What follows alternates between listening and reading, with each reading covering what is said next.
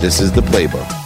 I'm going to give you one piece of advice from a parent and a son that helped me in my life. Take 1 minute a day consistently, every single day, just 1 minute. Take 1 minute a day to tell your parents these 4 things every day. And I promise you, you will help them more than ever, okay?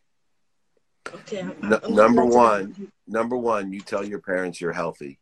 Every day, you tell them, Mommy, Daddy, I'm healthy. 2, how happy you are. Tell them how happy you are. Every day, tell 3, how much you love them. And then 4, tell them how much you appreciate them.